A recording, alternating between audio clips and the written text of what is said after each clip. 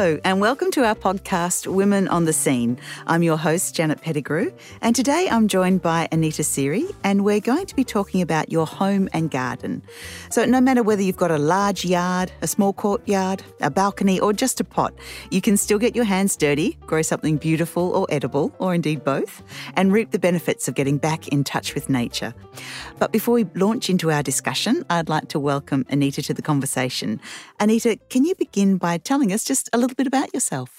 Yeah, sure. I'm a single mum and I live in the country down in Kwinana. I love it there. It's beautiful.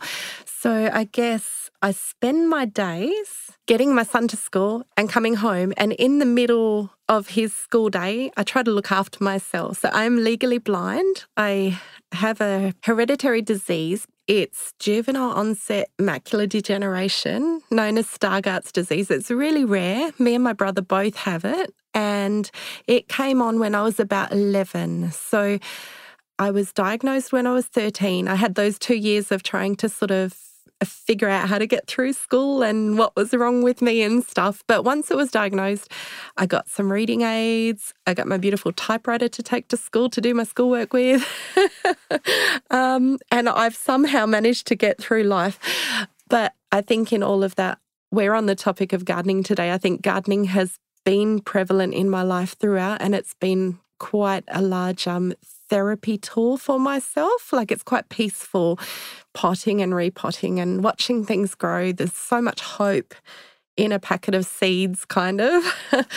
It's a lovely idea of hope in a packet of seeds. I think that's absolutely gorgeous, and isn't it? And they're so cheap. You can buy seeds anywhere. Like, really, I don't think I go to the shops without just sneaking in another packet of chives or dill or parsley from the grocery shops. Or if you go to Big W, you can get, oh my gosh, anything, flowers or just coir peat. Coir peat is so cheap and so useful. Well, that's very different from a lot of women that are going to the shops and coming home with a pair of shoes. Yeah, that's right. No, I op-shop my shoes so that I've got money for plants. Yeah. You got your priorities sorted out. That's right. I'm passing the addiction on to my son as well, unfortunately, but it's so beautiful seeing kids in the garden actually getting their hands dirty. And after school, in the afternoon, I go to pick him up and then we linger at the school. Probably we annoy the teachers by lingering, but we generally take a ball to the oval and he plays with the kids who say like their parents are a bit late coming to get them from school. So they play kick to kick out on the oval, and that's really peaceful time for me while they're playing. It's very safe and he gets his friends' time. Then we walk home and it's like he gets changed out of his school clothes and then he goes and sits in his sandpit. And he goes and checks on his rabbits and then checks on the flowers or watches the butterfly. It's so beautiful. So, I can highly recommend this lifestyle to people if they need to have that peace and quiet every day.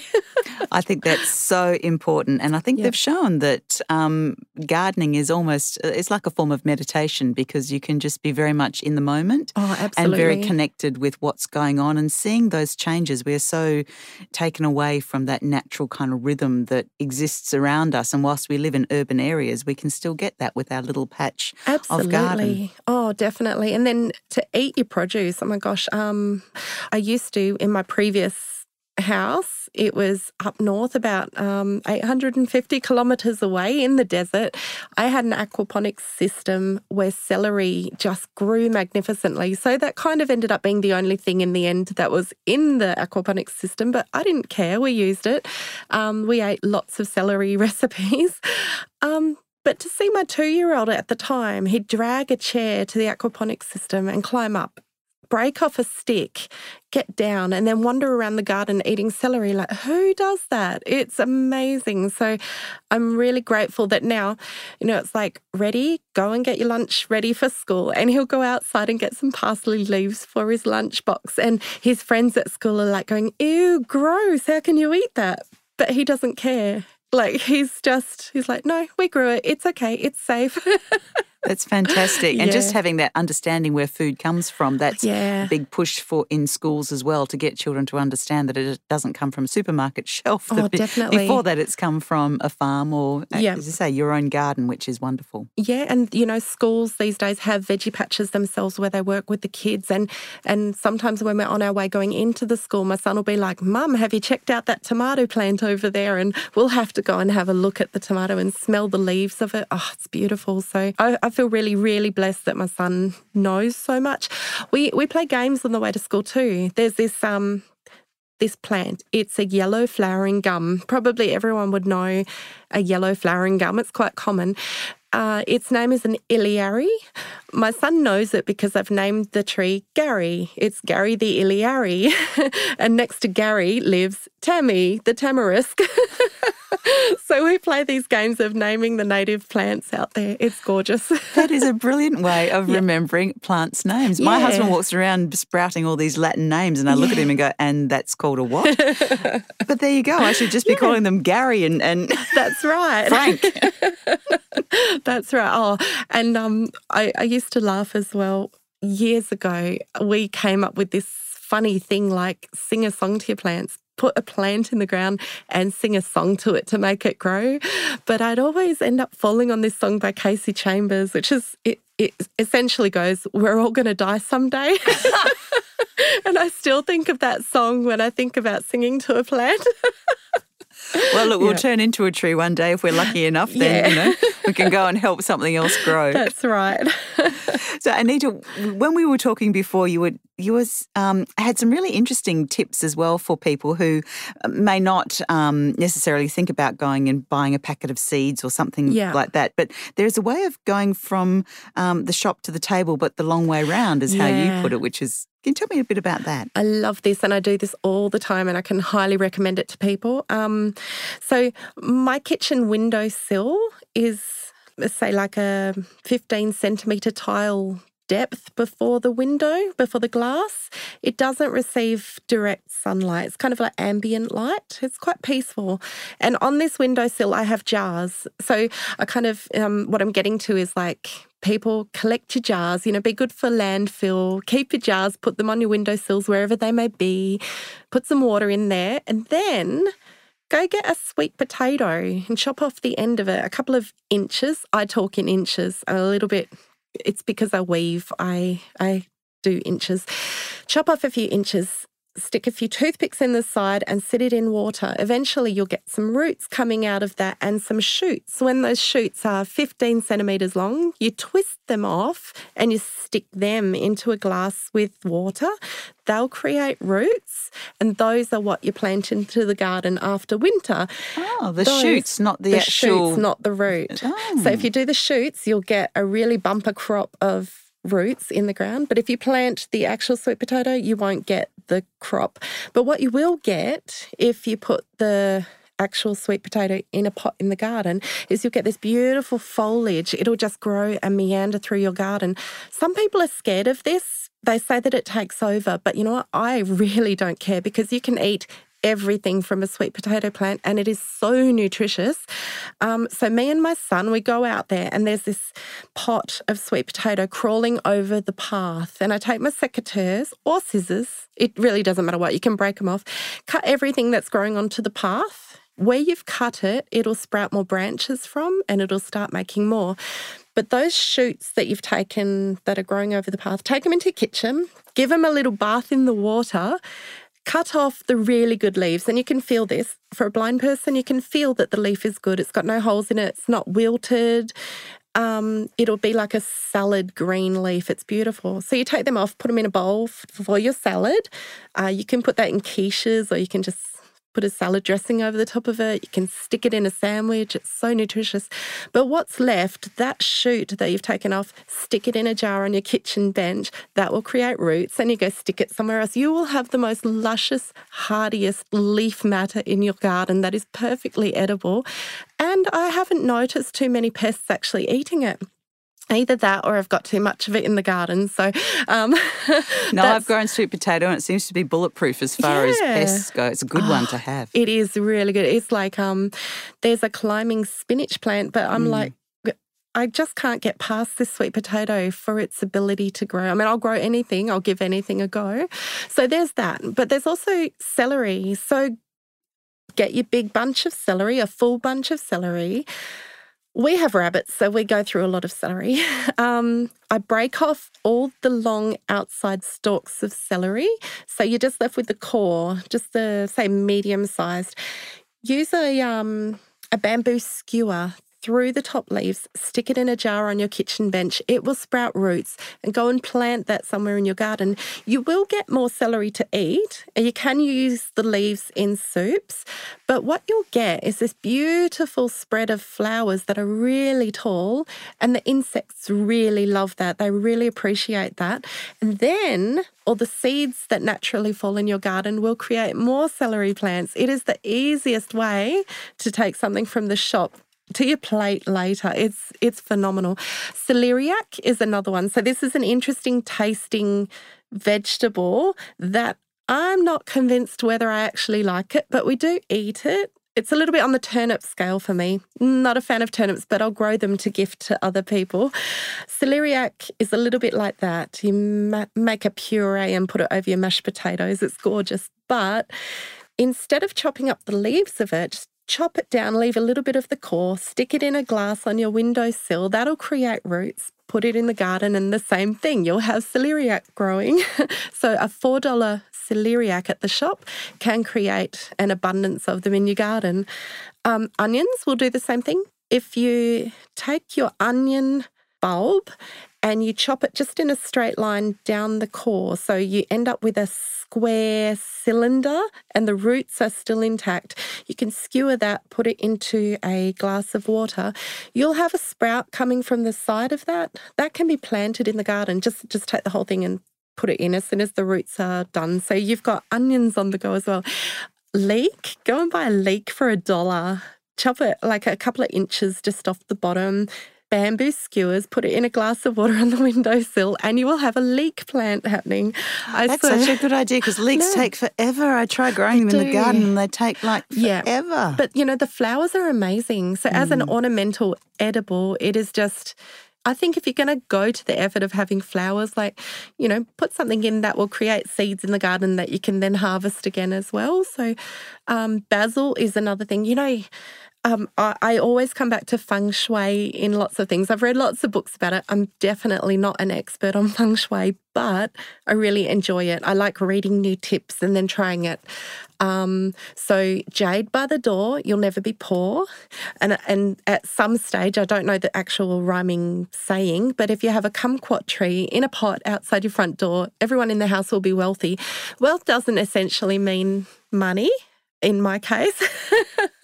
But I'd say I'm pretty wealthy in my lifestyle. It's a beautiful, calm place I have.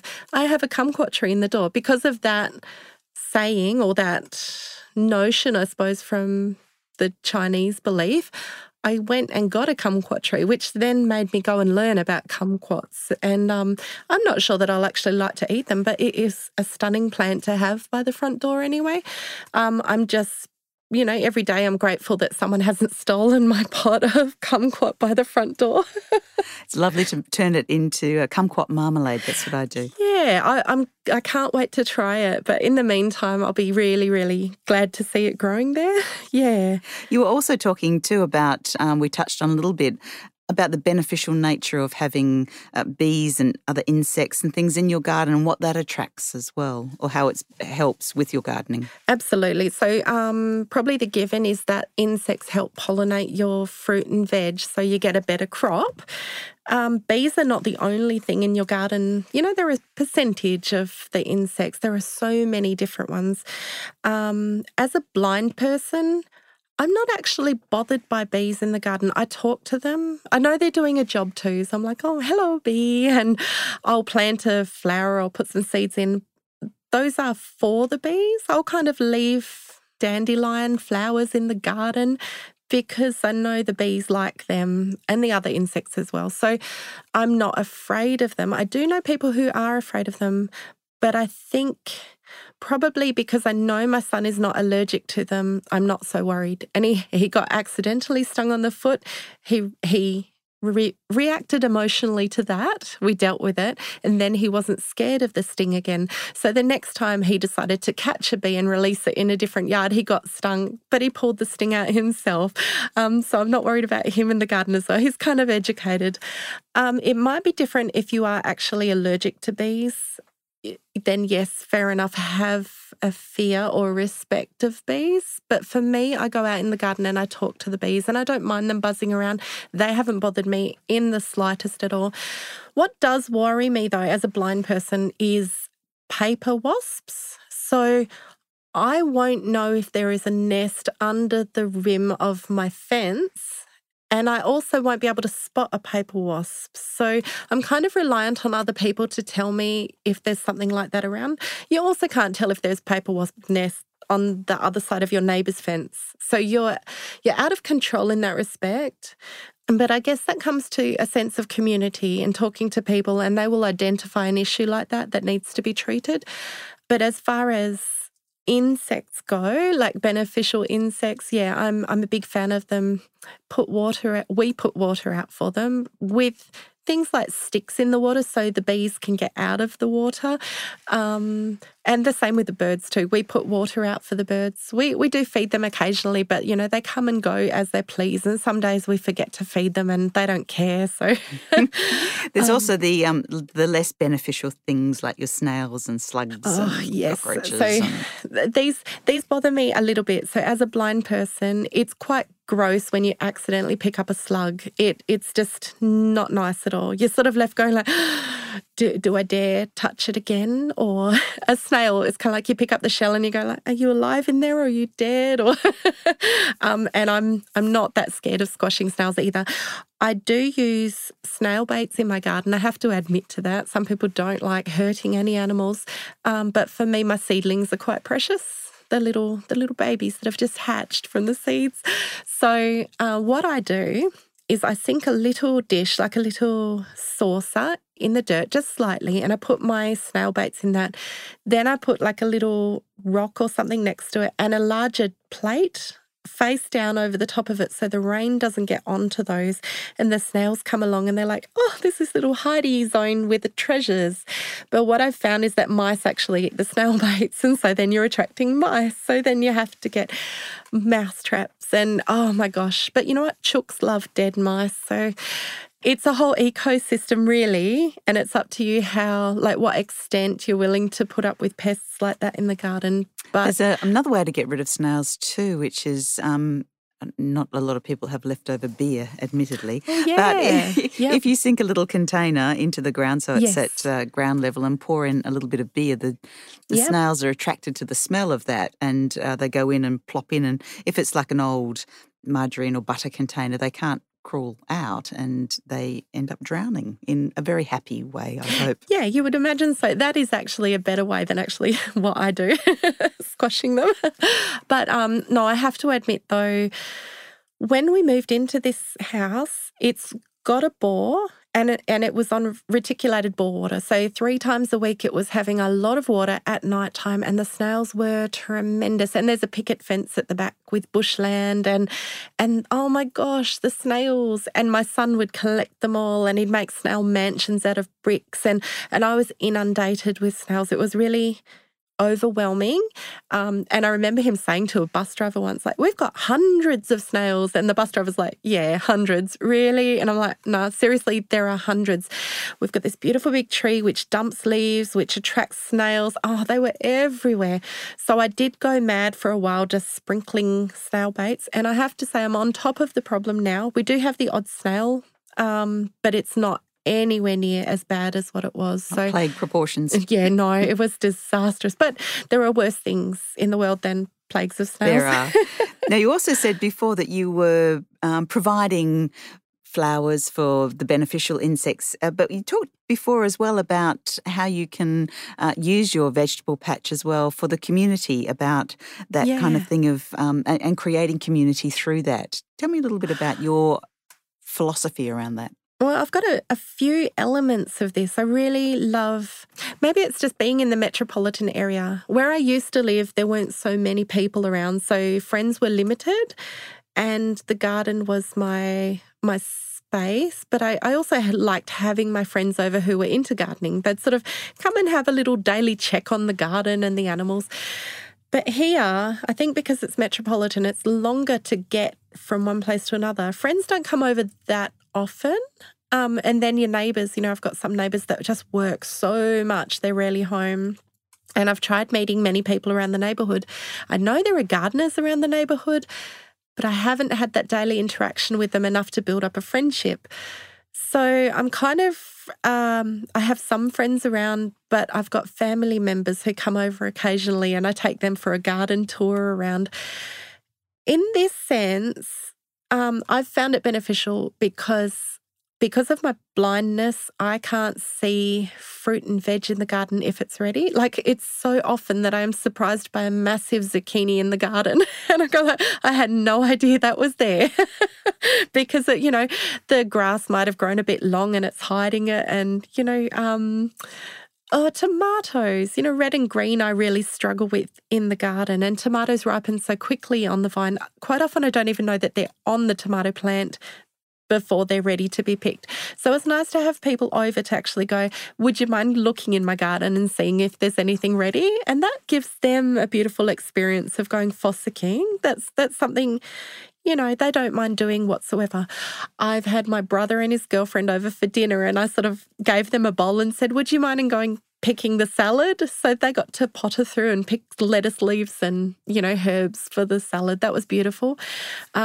I have my son. My son is very good at keeping a track of the harvest, but sometimes he goes away to his father for a week. And then I'm left going like, oh my God, who's going to tell me if the carrots are ready?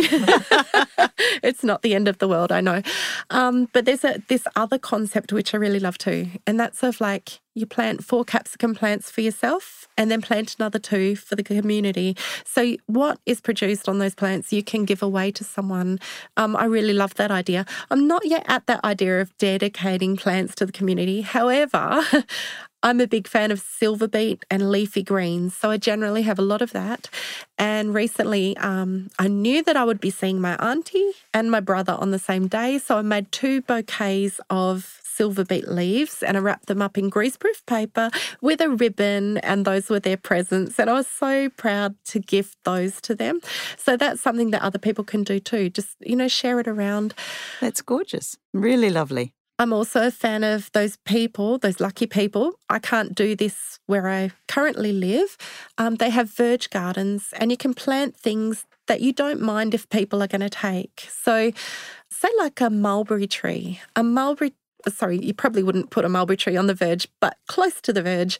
If you put a mulberry tree in, at least once a year, that is going to be inundated with fruit that maybe you just don't care if the kids walking past would pick the fruit and have a healthy snack on their way home. That's the kind of thing that I love doing, is planting things within reach of other people that you don't mind giving away. So I know lemon trees in Meekatharra. People knew where the lemon trees were. It's a small town. And kids would come and knock on the fence, can I have some lemons? And it's like they were waiting for that special time of year when the lemons were ready. That's gorgeous. Yeah. So, now you also spoke before about how potentially the NDIS can help people if they feel that they would love to do something in their yard or their courtyard, but don't know how to go about that there is some help for them through that process. Yeah, absolutely. So under the NDIS, you can get help with gardening and maintenance around the home. It really does come down to, say, the person that comes with you, if you get along with them, that's a really good thing. Like if you and another person, that person gets you and you're like, I really want to do something with that lawn, but it's a bit overwhelming right now. They can help you with that. They can mow it, they can edge it, so that doesn't then become a burden for you. I know for me, I'm really worried that someone might weed the wrong thing from my garden, because I'm sort of the gardener who sticks plants in anywhere. I was for a while, for over a year, I had an NDIS funded gardener coming to my house to help me with projects. Sometimes things were unreasonable. I can't use a whippersnipper, and I'm quite daunted by a whippersnipper. I can mow the lawn, so I do that. But I would have this guy, Steve, come over and he would help me by whippersnipping and he'd help me with other jobs around the yard that I might have found challenging, like drilling into a brick wall to hang my garden tools up. That's kind of important to me. And yeah, I'm lacking the confidence to drill into brick walls.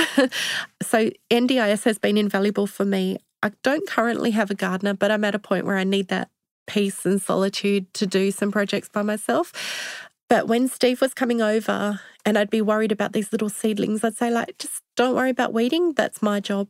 And he was fine with that. He was really good. But he also developed an interest. So every time he came over, he'd be like, oh, so what have you done in the meantime? He came over once a month. So we'd go on a tour of my yard. So over the last 3 months, I think I haven't had anyone coming to help me, but Steve still pops in occasionally to see what's been happening. And I love that. We've developed quite a good relationship over that. That's fantastic. Yeah. So Anita, if we can just talk a little bit, I suppose, in conclusion, really about how important your garden is to you in terms of your mental health. And I know you've got a lovely large garden. People might not have that same degree, but they might have a little courtyard or they might even just have a few pots that are around an area where they sit. Talk to me a little about what you get back from the garden that helps you maintain your sort of even keel. Yeah, okay. Well, my garden isn't large, but I've used the space very intensely. I've made little pockets right throughout the yard. It's not a courtyard. It's quite larger than the shoebox house gardens. But I think even people in apartments, even people without outdoor spaces can still do this. Oh gosh, there are so many things I could talk about. Don't restrict me. No. Okay, so there's container gardening. Container gardening is where you get something like a bucket or a plastic crate and you drill a hole slightly up the wall of it. You don't put holes underneath it. So put the hole slightly up the side of it. Start putting your vegetable scraps in there and start putting your paper scraps in there. Just pile anything biodegradable into this bucket and put some potting mix on top of it and put some seeds in there. That will be enough to get you started. You can grow magnificent crops in container gardens like this. And then when that container is full, get another container and do it. You can get your containers from verge sides. And this is kind of how I've built up my space. So I have this patio paved area where nothing would grow. Probably ants were growing very well there. And I just started with one container after another. I collected a couple of wheelbarrows on the verge side pickups, and then I just started throwing vegetable scraps and, my old uni books. They're in my wheelbarrows, which are now growing my beetroot. It's amazing, and I can just pick up the wheelbarrow and push it to another bit. Oh, that bit gets a bit more sun. So container gardening is a really great place for people to start. I also wanted to talk about microgreens. This is really kind of important. If people are completely blind, so something I was thinking about was, if people are completely blind and they're worried about accidentally eating something inedible, like, say if you had a deadly nightshade plant pop up in a basil patch, someone who is completely blind may not feel the difference in the leaf texture. So if that is something that frightens you, there are still ways around it. I was saying before, Janet, that there's enough nutrients within a seed to get it to a certain point without any extra fertilizer. That's kind of a really vital point. So this is a little tip for people who are worried about that. If you want the nutrients into your diet, microgreens are a really great place to go. So you can get a little pot, a pretty pot for indoors, put it on your windowsill, put some koya peat in it. These are blocks you can get from Big W for $5. They sell them in Woolies or Bunnings. Or whatever, yeah. Yeah, so koya peat, you soak it, it expands, put it into this pot on your windowsill and put in an entire packet of something like basil seeds or parsley or, anything, silver beet. Whatever it is, edible, not inedible. Oh my gosh, nasturtiums would do. They're beautiful. So put in an entire packet. You wouldn't do this kind of dense planting out in the garden, but if you put that whole packet into here, what you'll end up with is a pot on your windowsill full of these say 15 centimetre tall plants that are so nutritious. You take that pot over to your stir fry and you just grab it and you snip it off it just a bit above the base, leave a little bit on there, and then you can just put that straight into your food. That doesn't have any chemicals or toxins or accumulated chemicals from the environment on those leaves. It goes straight into your food, and then you put that pot back on your windowsill and you do it over again as it grows. So that's a really cheap and expensive. So you might pay $2.50 for a packet of seeds at the reject shop, and then to put it into a pot of coir peat that has no other seeds in it whatsoever, that's going to be the only plant that's growing in there, and you know that you're going to get those nutrients into your food. You can have several of these pots growing at the same time. They're really inexpensive. And the coir peat, once you've had enough of it, put it in the garden. It'll create that composty, the stuff that worms love. And then, if you're blind and you're out in the garden and you're fossicking through the dirt and you come across a worm, you won't even notice. Anita, thank you so much. You are just a wealth of information. We could talk all day. You have amazing amount of knowledge. And it's good to see those uni books after they've infused your mind with so much knowledge and education. They're now helping your body in a completely different way, providing you with yummy beetroot to eat. Yes. Anita, thank you so much for being part of our conversation today on Women on the Scene, and good luck with all of your endeavours in your garden, and I'm sure that your son is going to grow up to emulate what you have done, and that's a wonderful legacy to have given him as well. Thank you, Anita. Thank you for having me. Thank you very much for listening, everyone, and we look forward to joining you in the conversation next time.